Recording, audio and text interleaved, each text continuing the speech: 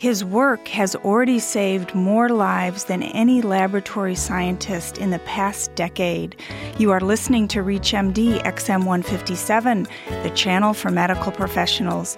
Welcome to the Clinicians Roundtable. I'm Susan Dolan, your host, and with me is Dr. Peter Pronovost. Dr. Pronovost is a professor at Johns Hopkins University School of Medicine in the departments of anesthesiology and critical care medicine and surgery, and the medical director for the Center for Innovation in Quality Patient Care in Baltimore, Maryland.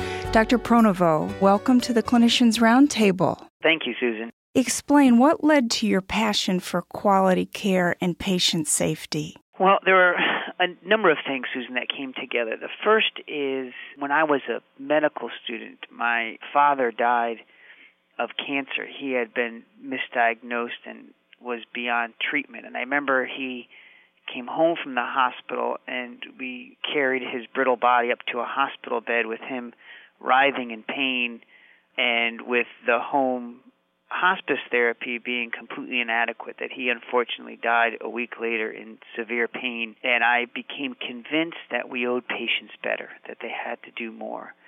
I went on to get a degree in clinical research and realized that by far the greatest opportunity to improve health in this country isn't from inventing a new gene or finding a new drug. It's basically making sure we bring science to the delivery of care so patients get this information that we know has been produced. And then perhaps most powerfully, when, Susan, I was speaking to the mother of a little girl, Josie King, who died at our hospital from mistakes. And it was the 4-year anniversary of the little girl's death. And the mother, Sorrel, said to me, "Peter, could you tell me that Josie's less likely to die today than she was 4 years ago?" And I answered, like most hospitals would, with a list of the activities that we're doing. And she appropriately cut me off and she said, "Peter, I didn't ask what you were doing. I asked if you know, and if so, how." And the reality is we, as an industry, don't have a credible answer for her. We don't have good measures of progress and safety, and she deserves an answer. Doctor, you're known internationally for your checklists.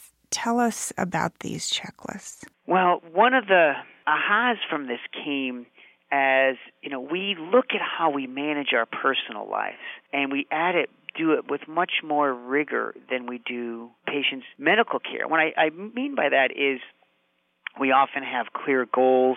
I have a checklist for my own life that says every day I want to exercise and eat healthy foods and get enough sleep and spend time with my wife and children, say a morning prayer. And whatever those personal things are, we manage them pretty closely. In healthcare, we didn't do that. And what we saw was that the way healthcare summarizes evidence is rigorous, but it's not very helpful for the person at the bedside. And that is, we summarize evidence typically in the form of practice guidelines that are elegant and often very valid 100 to 300 page documents of summarizing everything that you could possibly want to know on a topic in flow sheets, or what are called conditional probabilities, or if-then statements. So if this, then do this, if then do that. And what we realized is that there's data from cognitive psychology that says nobody's brains think that way. So it's probably not surprising that those things aren't used often in the real world because they don't conform to how we think. What we had said is, okay, well, let's make it easy for docs. Let's try to do something that fits how they think. And I'm a practicing doc, so I live this. And I would say, okay, for whatever we want to improve, let's call out the 5 or 7 most robust interventions, that is, interventions that have the strongest evidence, or for the people who know epidemiology, the lowest number needed to treat, and the lowest barriers to use. And let's put them in a form of a checklist. So let's make sure that docs always do these key things that are really important. And the rest of the stuff that is less robust in the evidence, well, let's not worry about that. Turns out that insight, I think, is revolutionary or transformative for healthcare. Give us a real-life example. What are the 5 steps to take in order to avoid infections when putting a line in? Sure, Susan, this is great. So we took the very robust CDC's, the Centers for Disease Control guidelines for preventing central line-associated bloodstream infections and culled out from them 5 interventions. Now, you can argue, why do we pick these? We picked them because they were strong evidence and they were practical to do. One other thing, Susan, is that it's important also that they're worded as behaviors, that we found that if you leave guidelines in vague concepts, no one will do them, that the more explicit we can be, the more standardized we can be in what exactly we want docs or nurses to do, the more likely they're to do it. And so the 5 things on our checklist are: wash your hands, clean your skin with a soap called chlorhexidine, use full barrier precautions. That means wear a cap, gown, and mask when you're placing these lines. Avoid placing lines in the groin or the femoral site because it has a higher complication rate. And remove lines when they're not needed. So get the exposure out from patients if they don't need these. And those 5 simple things form the crux of our intervention to reduce these infections. What did you discover when you asked ICU nurses to observe doctors when they put lines into patients? Well, Susan, we found a couple things. And one of our approaches is to balance what I call both the technical, that is the science piece, and the adaptive piece, that is the culture piece. And one of the things we found is that for our docs to comply with these checklists, that is to get a cap, gown, and mask, that equipment was often stored in 8 different places. So the docs had to go hunting to 8 different places. Oftentimes it wasn't stored, and those were all opportunities for failure. So what we did is we formed a line cart and asked hospitals to stock all the equipment you need in one place. Take 8 steps down to 1, and we improved performance. But then what we did is we said, okay, well, that got us some of the way, but it's not enough. Nurses, when docs are placing these lines, we want you to assist them and use the checklist to make sure that they do these 5 things. Now, that was also a bit of revolutionary because to date, most of the evidence on getting docs to practice evidence-based medicine has been physicians policing themselves, or strategies aimed solely at physician. What we said is, well, let's embrace the whole care team to help us do this thing. Now, when I said it, you would have thought I was causing a new world war. The nurses rolled their eyes and said, my job is not to police the doctors, and if I do, I'm going to get my head bit off. And the physician said, you can't have a nurse second-guessing me in public. It makes it look like I don't know things. To which I say, welcome to the human race. We all don't. But what was striking, Susan, was that nobody was disputing the evidence. They all agreed with the evidence. What they were arguing about were the power and the politics, the cultural barriers to doing this. And so I pulled everyone together and said, is it tenable that we harm patients from infections? And of course everyone says no. And I said, then how could you as a nurse see somebody not washing their hands and stay silent? We can't afford, your patients can't afford to have you do that. At the same time, I don't want you to be getting your head bit off, so docs, let me be very clear. Unless it's an emergency, the nurses are going to question you, and you have to go back and fix the defect. But it's not because we're playing power or politics. It's because we have to put patients first, and we have to create a healthcare system where every patient, every time, gets these 5 things.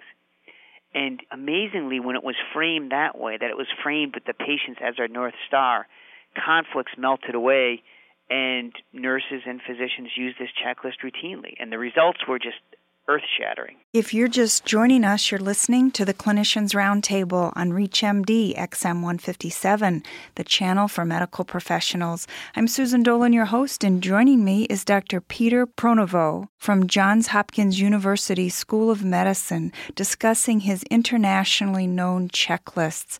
Dr. Pronovost, your work has been described as already saving more lives than any laboratory scientist in the past decade. Why do you believe more hospitals don't use checklists? Well, Susan, when we look at the shortcomings in quality and safety in this country, they're appalling to some extent. That, upwards of 98,000 people die from mistakes, primarily of mistakes of commission. Patients on average get half of the evidence-based therapies that we're supposed to. There's estimated to be about 30% of healthcare costs that are wasted. Around 47 million people lack health insurance in this country. And though those problems are complicated, what underlies them, what permeates them, is a very simple concept, and that is healthcare to date has had a too myopic view of biomedical science. Science to date has been finding a new gene. Science to date has been finding effective therapies, but the delivery of those therapies, delivering them both efficiently and effectively, has been, quote, the art of medicine. And so it shouldn't be surprising that we have a whole bunch of therapies that we know that work, but that patients aren't getting the benefit from them. And as a result of this myopic view, we don't fund studies to look at the delivery of healthcare. And what we need is a more balanced approach to biomedical research that includes not just the beginning of discovery, but also the delivery of that, the very end of that translational highway. And what we saw in our study is that when you do bring scientific rigor to it, the results are breathtaking. And importantly, physicians engage in it. That there's often this perception that physicians are resistant to quality improvement and patient safety, and there's some truth to that. But a big part of the resistance is probably justified because the field of quality improvement and safety has frankly done sloppy science, that we've put things forth to them that either aren't evidence-based or the measures aren't robust, and we make claims that are more marketing than science. And what we found is that we do good science, as we did in this case in Michigan, that physicians embrace it, and they embrace it with a passion because they're committed to do it, but they also want to, at the end of the day, know that they could answer Sorrell King's question, here's how are we safer. How much money is saved because of the checklists? Yeah, those are complicated questions, and it also depends saved for who. So whether it's saved by patients, by hospitals, by insurers, by employers. We have a very detailed economic analysis underway now to look at who saves and whose pockets it saves in from the Michigan study. But what we estimated, and we estimated it using the cost of these infections, that the project in Michigan saved somewhere around $200 million a year. Now, Susan, to frame that project was funded by a grant from the federal government. The total grant was somewhere around $500,000 a year. So here you have a 400-fold return on your investment. It's an amazing return from an investment of a relatively small amount of dollars. Dr. Pronovost, thank you so much for joining us to discuss how your checklists save lives. Great, thank you, and I look for broad adaptation and improvement upon this because I think, as I mentioned earlier, we owe Sorrell King an answer to the question, how do we know we're safer? I'm Susan Dolan. You've been listening to the Clinicians Roundtable on ReachMD XM 157, the channel for medical professionals. We welcome your comments and questions at ReachMD.com, which now features on-demand podcasts of the ReachMD library. Thank you for listening.